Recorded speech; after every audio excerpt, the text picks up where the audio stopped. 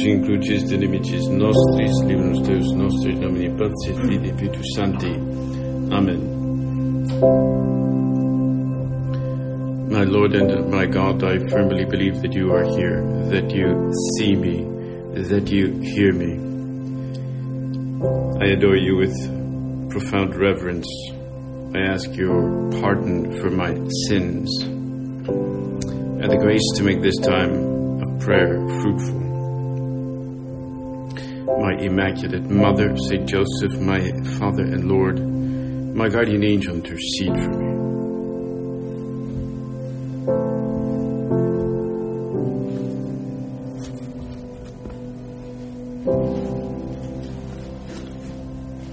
We are all very well aware that the figures placed in the very extremities of the nativity scene, far off, way down where the mountains are, the papier-mâché mountains, are sometimes forgotten. But they are there,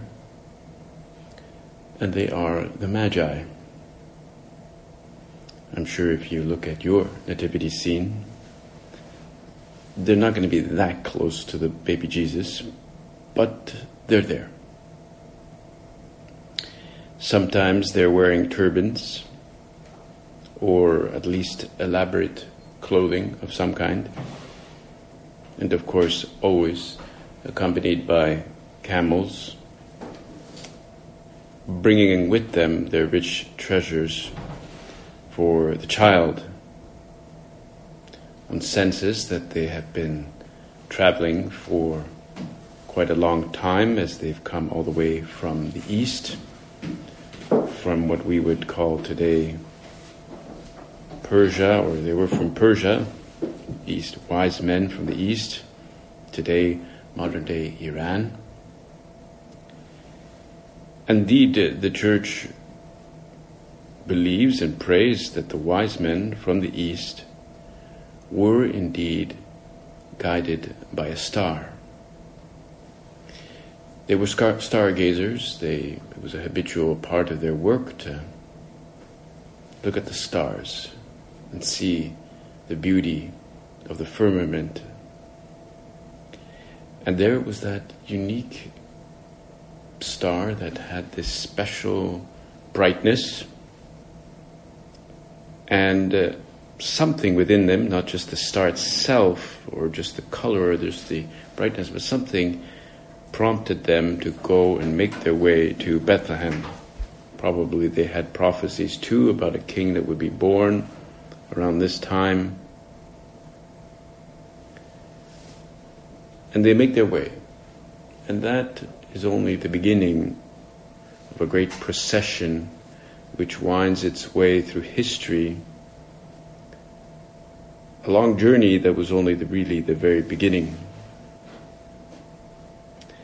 And the central prophecy here is from Isaiah chapter 60, which appears in today's reading, first reading, as well as Psalm 71, which also appears in the reading.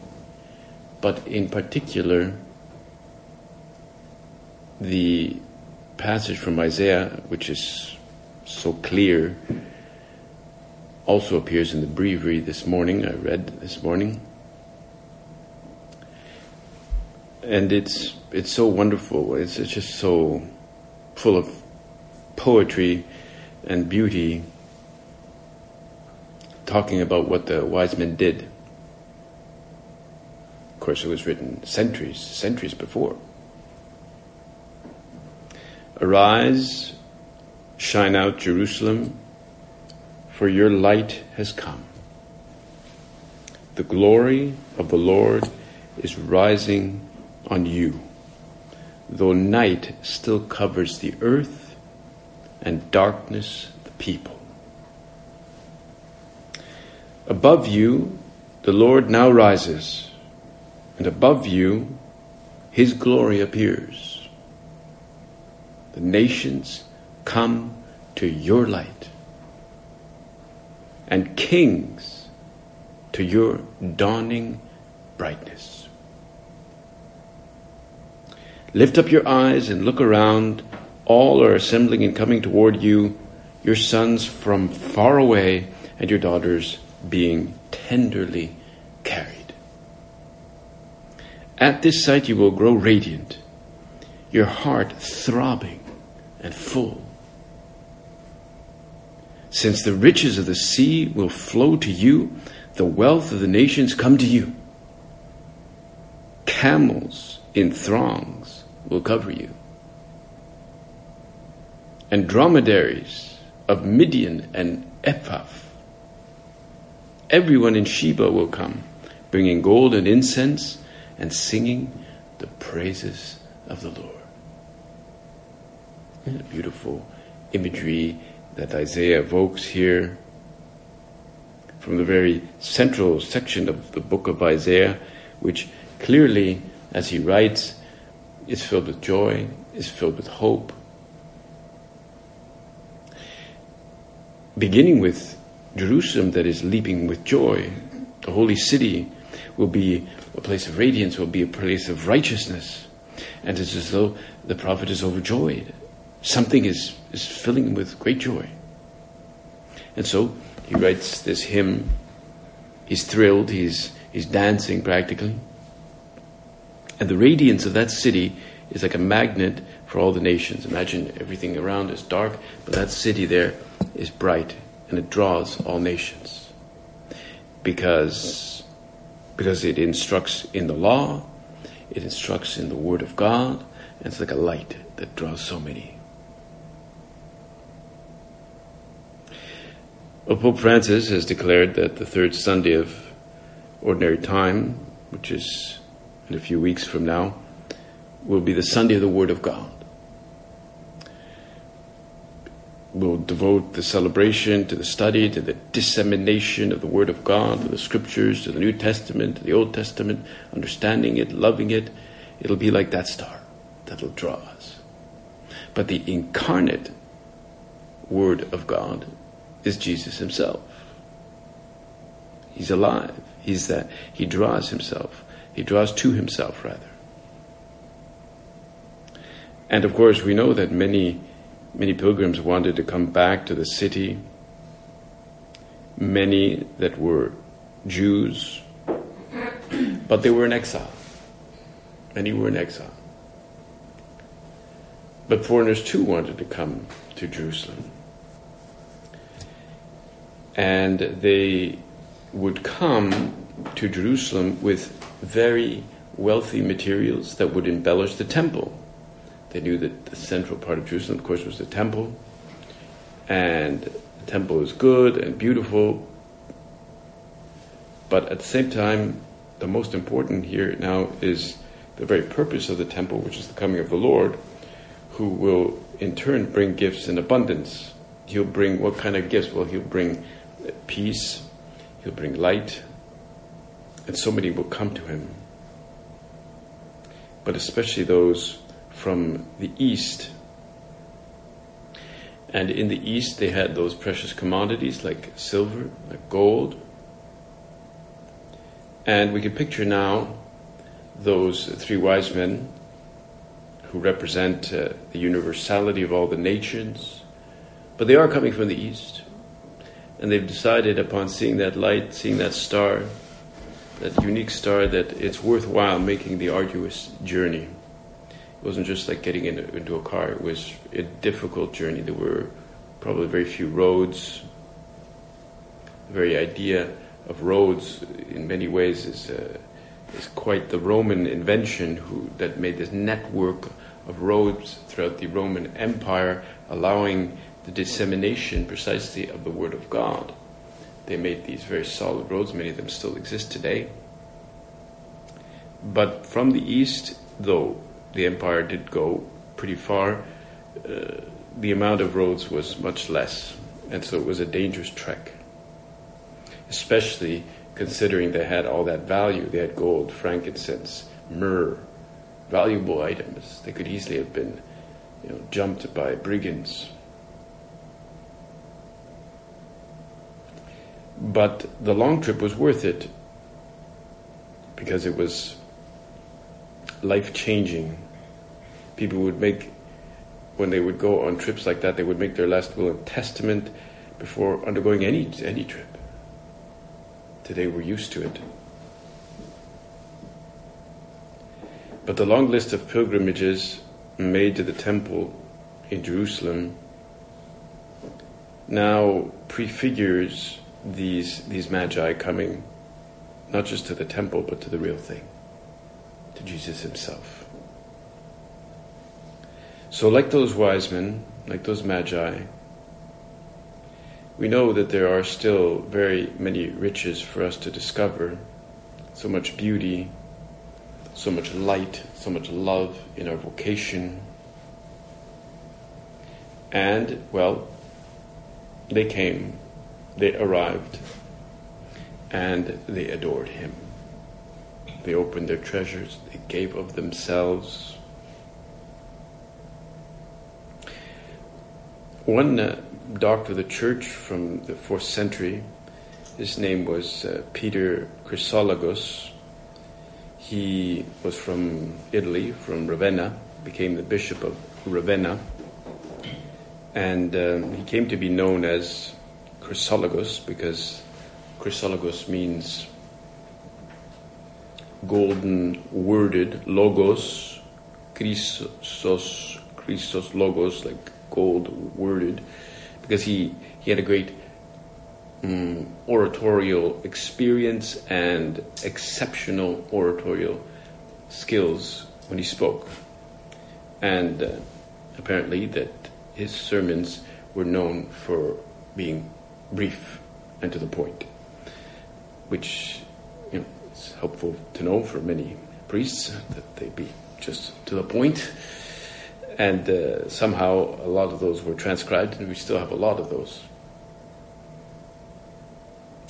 And on today's feast, I found this in the commentary of the Navarre Bible to Isaiah. It's the commentary to the passage of Isaiah that we just read.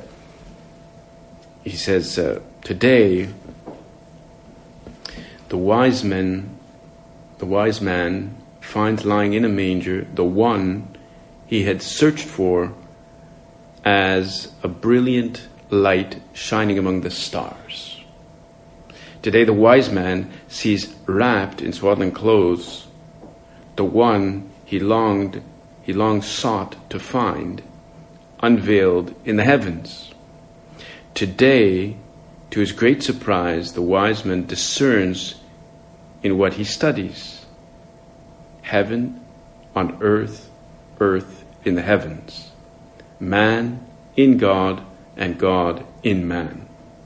What the whole universe could not contain inhabits now the body of a child. And seeing all this, he believes and doubts no more. And he announces it to all, using his mystical powers: incense for God, gold for the king, and myrrh for the one who will die. Today the Gentile who was won last is first, because the faith of the wise men sanctifies the belief of all faithful, of all people. It's a beautiful expression, you could say, of what the wise men found, and the joy that has to fill us today as we celebrate the feast of the Epiphany. We can see these wise men now. They were partly, they're called magoi, which is where we get the word magician from. They were wise men, but their essential profession, the essential thing that they spent time on, was studying the stars. They were stargazers. And of course, every night they waited until the sun was down. So I always suspect that they slept a lot during the day, because all night they were looking at the stars, right? That's the only time you can really look at them, as far as I know. and they didn't have anything to distract them. Like here, we don't notice the stars because, well, we're inside, and the light, whatever, the light from the city, it prevents us from really seeing it. You see it when you go out into the countryside, and then you see the beauty, the incredible nature of the firmament. And when they saw that star, it's clear with the experience that they had and the attempts to understand the world through that. I mean, there's no culture that has not had some form of stargazing.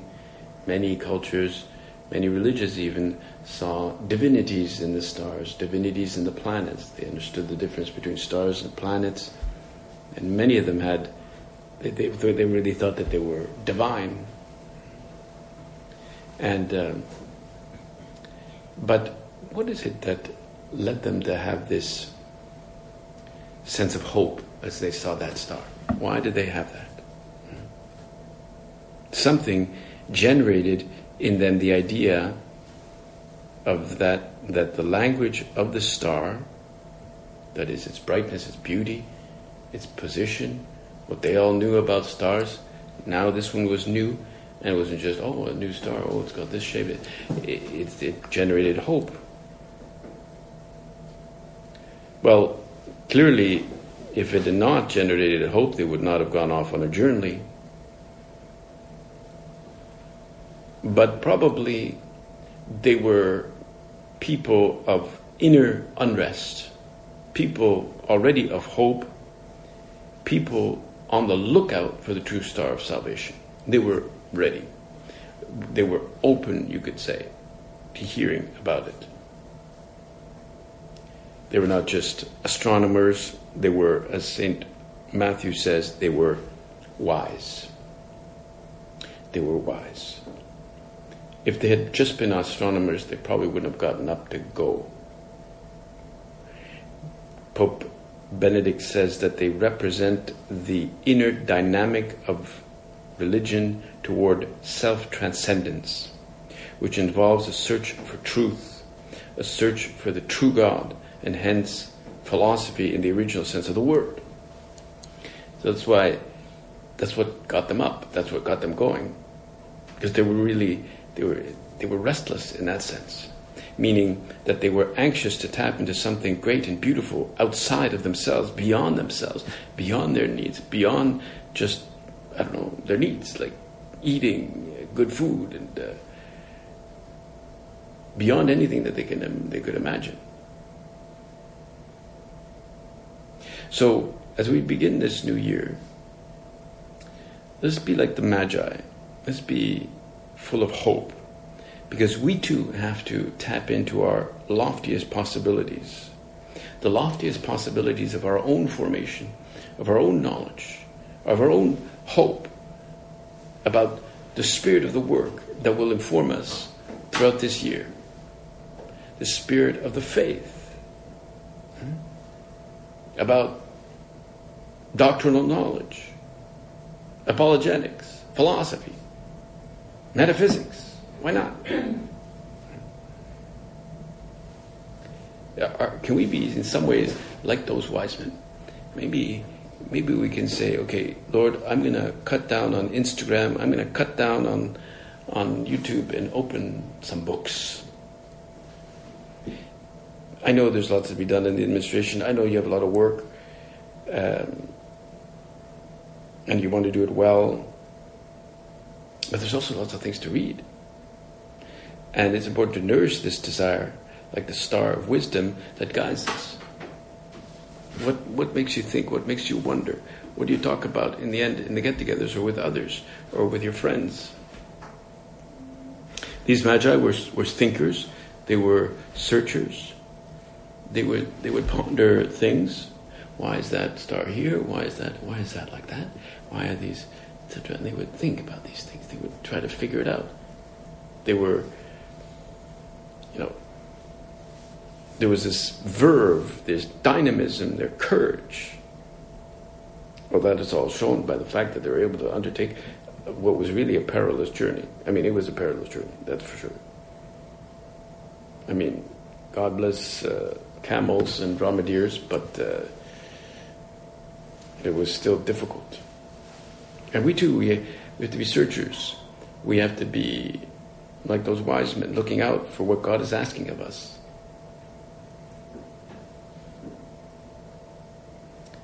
Pope Benedict says that they represent religion, the religions moving towards Christ. In a way, they are like the successors of Abraham, who set off in a journey in response to God's call. Remember what God said to Abraham. He said, look at the stars. Look at the stars. They will be, your progeny will be like the stars. And he looked up and he said, wow. And that instilled within him a great desire to go off into a place that he did not know. He said, go. God said, go. Go into this journey. Your stars, your progeny, your family will be greater than this. So we also have to, like Abraham, set off on a journey now, this year. In a journey in response to God's call, in response to God's will, in response to our own desire to embrace the truth about ourselves, about how we need to grow, in response to just the truth, in response to our apostolic drive, because ultimately apostolic drive is a desire for others to embrace the truth fully and to have their life informed by it. That we be truly seekers of the truth, preparers of the way, seekers after a kind of a fullness of meaning of truth, such like we can find in every age. And we find that a lot among young people.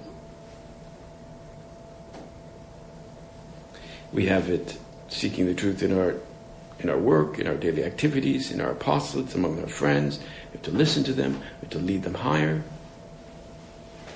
We cannot let superficial distractions simply entertain us into things of interest.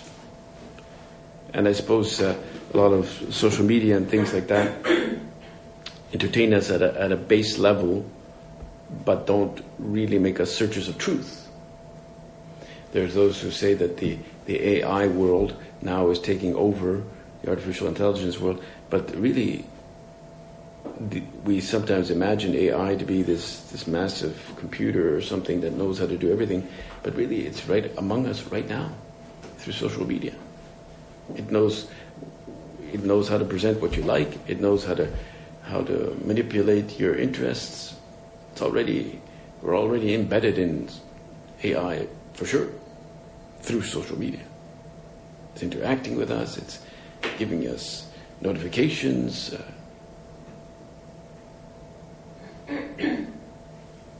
What is clear as we begin this year and as we celebrate today's Epiphany is that we must never be indifferent or tired of searching for that beautiful star.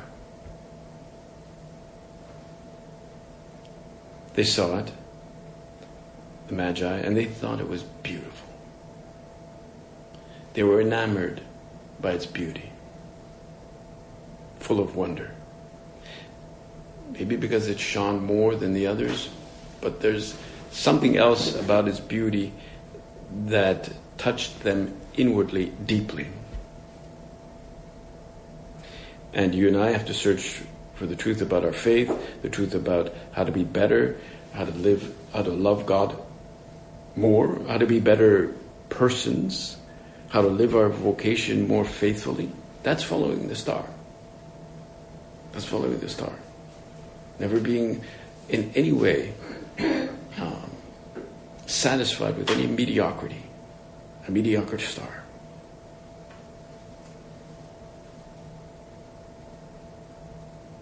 The story of Christmas always is seen in terms of the ox and the ass.